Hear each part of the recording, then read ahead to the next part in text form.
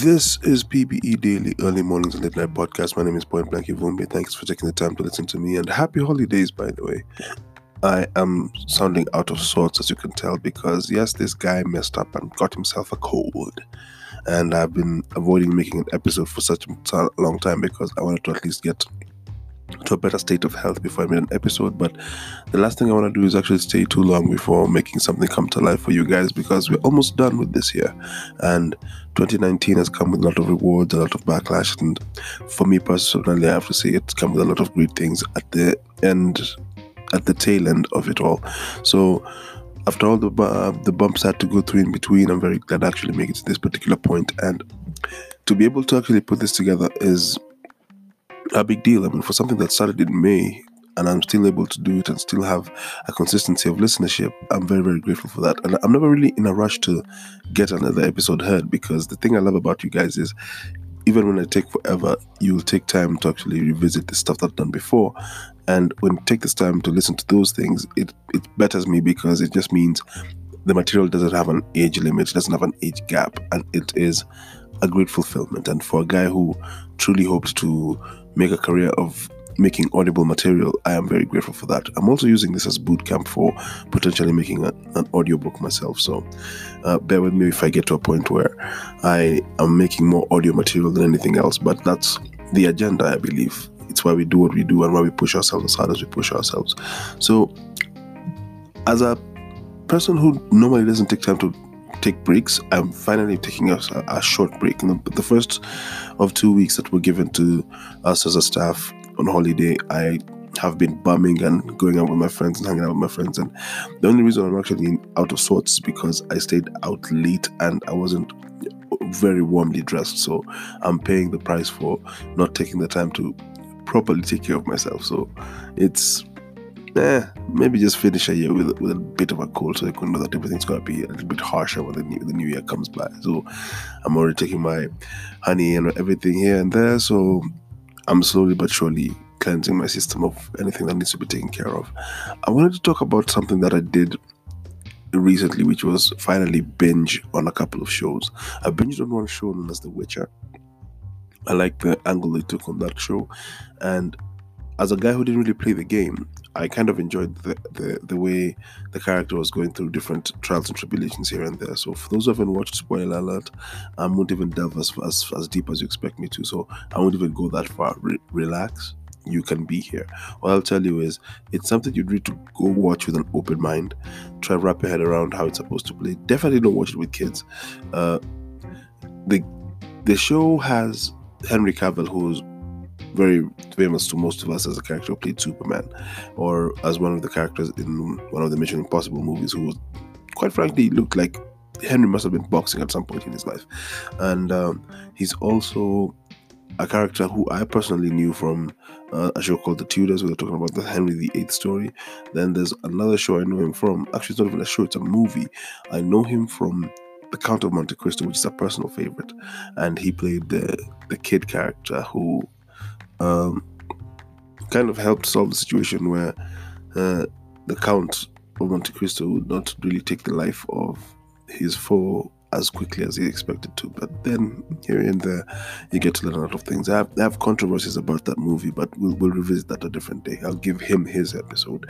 But the one show I really wanted to talk about is a show where what I'm about to say is going to come off tremendously blasphemous, especially for guys who are like diehard fans. The Mandalorian. Now, I got into the whole Star Wars universe rather late. I never was one of those guys who was spearheading how you should actually get to know who Darth Vader, Darth Maul, and all these characters were. But I did a deep dive in 2010 is when I did a marathon where I actually tried to understand what the whole mythos of Star Wars was, and I kept on going with it. And even the movies which were considered like the most poorly reviewed, or I think the second wave of the movies where you actually see the birth of Darth Vader and everything. Many people hate those movies because of how the characters portray themselves, but I was more dedicated to the story, so I can't share the sentiment or anger that may have been carried by the guys who were actually involved in the making of the show.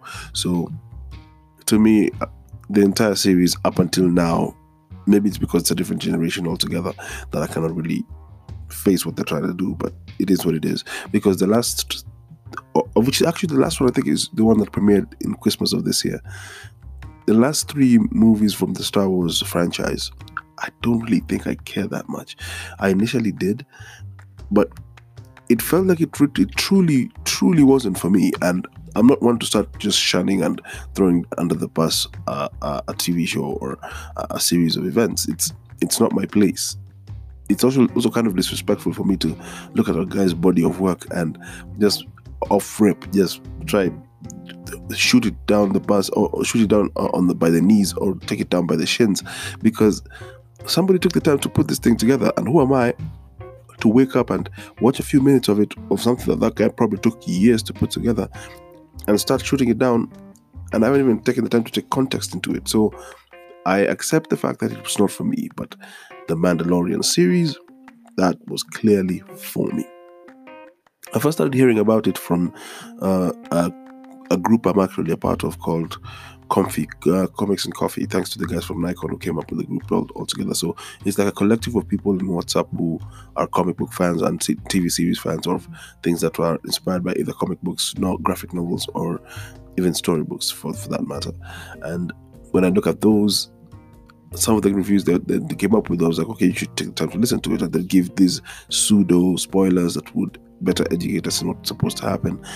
Like it's like a deep dive in one way or another. So thank you for them for women letting me be a part of the group all these years.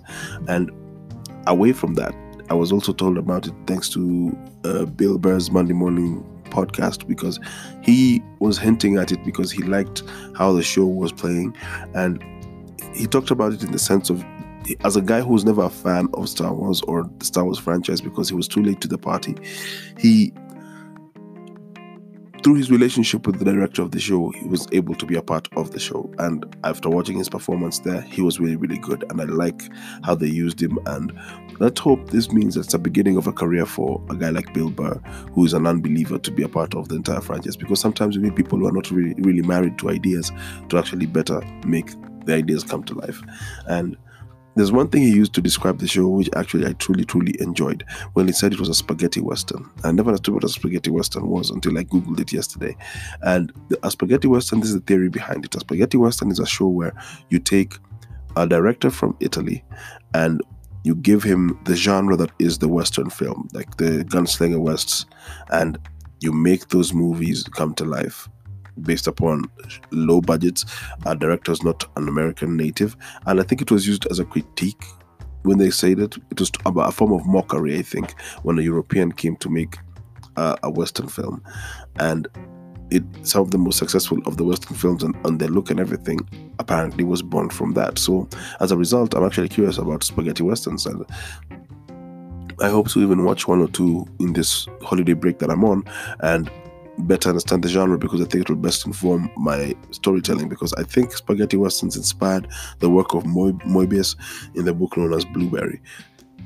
And currently my screensaver is a series of pages that I downloaded from JPEG. The JPEG images that are rotating are images of westerns and how the whole Gunslinger West of a man on horseback just going through an open terrain, how they actually move around. And when I look at that and I look at how, when Bill Burr said that, I got curious. So I started watching The Mandalorian. And also big up to my best friend. He also strongly suggested that I should watch The Mandalorian. And here's the first thing I need to ask. And feel free to actually hit me up and tell me if I'm right or wrong, or if I'm on the money, or if I'm completely losing the mark. Is there any piece of the Star Wars franchise, Lucasfilms, and everything that comes with it? No, let's not deny the fact that Lucas is not directly involved, but in these later productions, is there any production they're putting up that does not have an adorable character we should all care for? Is there even one? Because I get the feeling you have this one protagonist and you have this antagonist, and then there's always this one cute, cuddly, even if it's not directly related to the narrative, there's always one cute, adorable character. And I've seen that happen time and time again. So when I saw this particular one, I was like, oh, okay, I'll give you that one. And in order for me to not make you hate me because I did say spoiler alert, so I won't even delve deep into what it is. There's memes, so you could probably put yourself through that. I won't be the one to actually let you go into that deep hole, but you should actually consider that. But I will say this: the executive production work of Jon Favreau, when it comes to Jon Favreau, Dave Filoni, Keithlin Kenneth, Colin Wilson, as you can see, I can barely read, but I just wanted to put those names out because I love how they did The Mandalorian. And yes, it's serialized as far as the stories go and how the characters moving around. Now, here's my blasphemous thought. The Mandalorian series took the Mandalorian character, who everyone was constantly calling Mando for short, and made the perfect version of what I think the Batman should be. I know DC true believers are already gasping right now, trying to lose their heads, but just hear me out. Hear me out. When you watch it, I want you to see the practicality of the use of his gadgets, the practicality of how he moves from town to town, the practicality of how he defends his persona and his alter ego, the practicality they give of his PTSD and his past and the brotherhood that he believes in, the practicality of every person who he takes as an ally and the people he keeps at a distance, his humanity, his capacity to actually better himself, his capacity to fight, his capacity to make it to the end game. I want you to take those into consideration as you watch this show. First of all, that is something, even when I said it to myself, I said, I'm not going to use it as clickbait, but I think I'm late to the party because I do know there's a person who actually put something up online and he said, it was a visual actually. I don't know which YouTube channel it was, but I apologize for not saying it because I don't remember where it was. But it was a YouTube clip, and the YouTube clip had this thumbnail image, which I never clicked on, but I saw the thumbnail image. The thumbnail image was the Batman side by side with the Mandalorian. And first of all, the Mandalorian is a creed. The Mandalorian is a creed. It's not a race. It initially was a race, but then it became a mantra that people were moving by. Side by side, you don't take off your mask around people for nothing, because if you take it off in front of a living being, you will not be able to wear it again. So you've betrayed the creed. And I think about that show and how they actually put it together, and I thoroughly enjoyed watching that show. It's the coolest thing ever, and I firmly believe we should all take the time to watch it. But I feel the practicality they gave that show is something that people who have always asked themselves, how could Warner Brothers Productions possibly make a show about the Batman as a TV series? And I think if they watch The Mandalorian and watch how it functions, maybe they may have a couple of clues here and there of how to do it. Because I'll tell you this, the series Gotham, I watched 1 or 2 episodes and I literally just I gave out. I don't think shows by CW or many other companies tied to them are made for a person like me, because I think sometimes they try too hard to make it kind of campy. And when I say campy, I mean my version of campy is you're trying too hard to make the love story overshadow the agenda that's trying to be made. And when I watched The Mandalorian, I felt there was a degree of care given to the episode, to each and every episode that they created, because that show was it was beautiful to watch, man. And the visuals, the backgrounds, how they were used, the characters, how they were created, the revisiting of things I've seen maybe in Clone Wars and even the Star Wars franchise. And then it takes up the old school armors that probably were not even being used anymore, and then bring them back. And it felt like I was watching a feature film per episode. And maybe it's thanks to the advances of technology in the world of graphics and everything, because if you know anything about the Star Wars franchise, you need a great amount of 3D and 2D added up. I mean, if you can't take and push the envelope of that which is 3D animation for these films, you probably would have a hard time. But when you see them take, only when it's necessary will they use the 3D on the show. And I think that's what actually sets people apart as far as those shows are concerned. So when they took the time to do that, I really give props to them, because I feel these great shows need that degree of tender loving care. And when I saw the use of the character, and you see him actually evolve, the betterment of not only his outfit and the way he judges situations and the way he moves from place to place and the way he faces his different foes, this acting was really, really good, and I have to give props to every single person who was involved. Like I said before, I gotta give props to Bill Burr for even making the show even look as good as it did. And there's characters I saw in this thing that I haven't seen these characters since like I was a kid, and I didn't even the actors were still around, but to see them be a part of this show was really, really good. And I have to say, Pedro Pascal was an amazing Mandalorian. Gina Carano was just amazing. I mean, it's bad enough that she is a former MMA champion. It's bad enough that I love the movie she did called Haywire.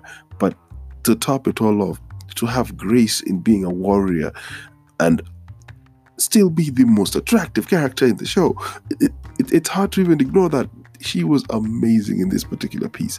And his work, whoever directed this, because I think every episode had a different director, but if it didn't and they all had the same director, it's all good in the hood.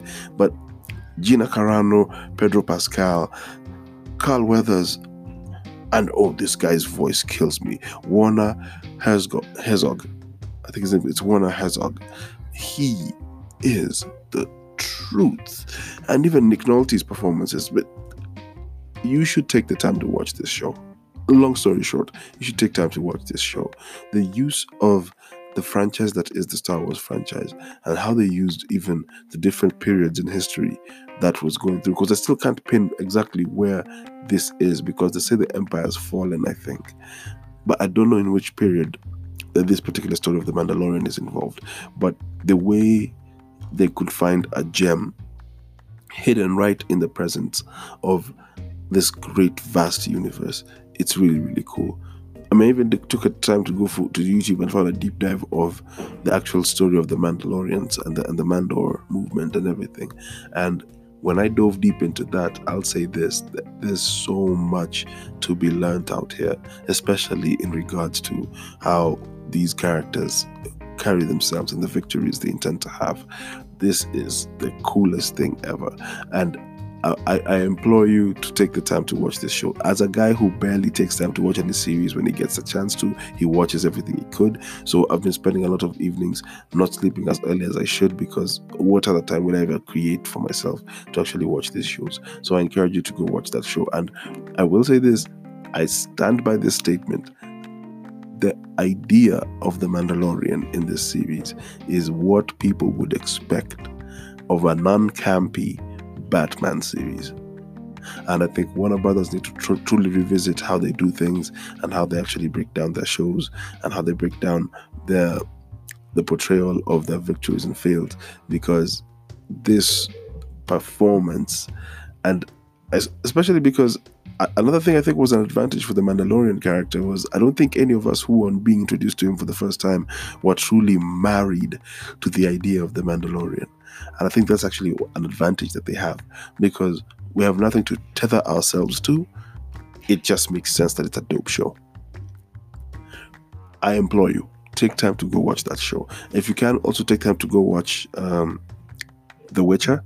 And if you want to, join me in this deep dive I'm about to do. It's movies from the 1960s again, which I never really got to go through them initially, outside of the French Connection that I watched earlier this year when I was in the middle of making this podcast come to life. But I think the one thing I really want to dive into and truly enjoy is spaghetti westerns. I want to see why Clint Eastwood gets this notoriety he gets for western films, and why the Dirty Harry character is the first character I really get curious about, where he really comes into this picture. But this is what a Batman series potentially should have been. And because the Mandalorian character doesn't really have this weight of that which was there before it, it had free reign to do whatever it wants. And I think they were happy and successful as a result of that. So this is one, I have to say, my first episode that actually is touching on reviewing a show and reviewing a type of genre. And I'll say this: if they keep doing productions for television this way, I think the wave of how the quality of entertainment that we're going to have in the next coming years is going to be truly, truly enjoyed. So you take time to actually see if it's a cup of tea for you, and if it's not, hey, move on to the next one. I've given you two options: The Mandalorian, The Witcher. If you go see those things, let me know what you find out. Say it with me: be Caesar or be nothing at all. God bless, be good, enjoy what's left of these holidays before we go into the deep dive grizzly of 2020. Until then, uno.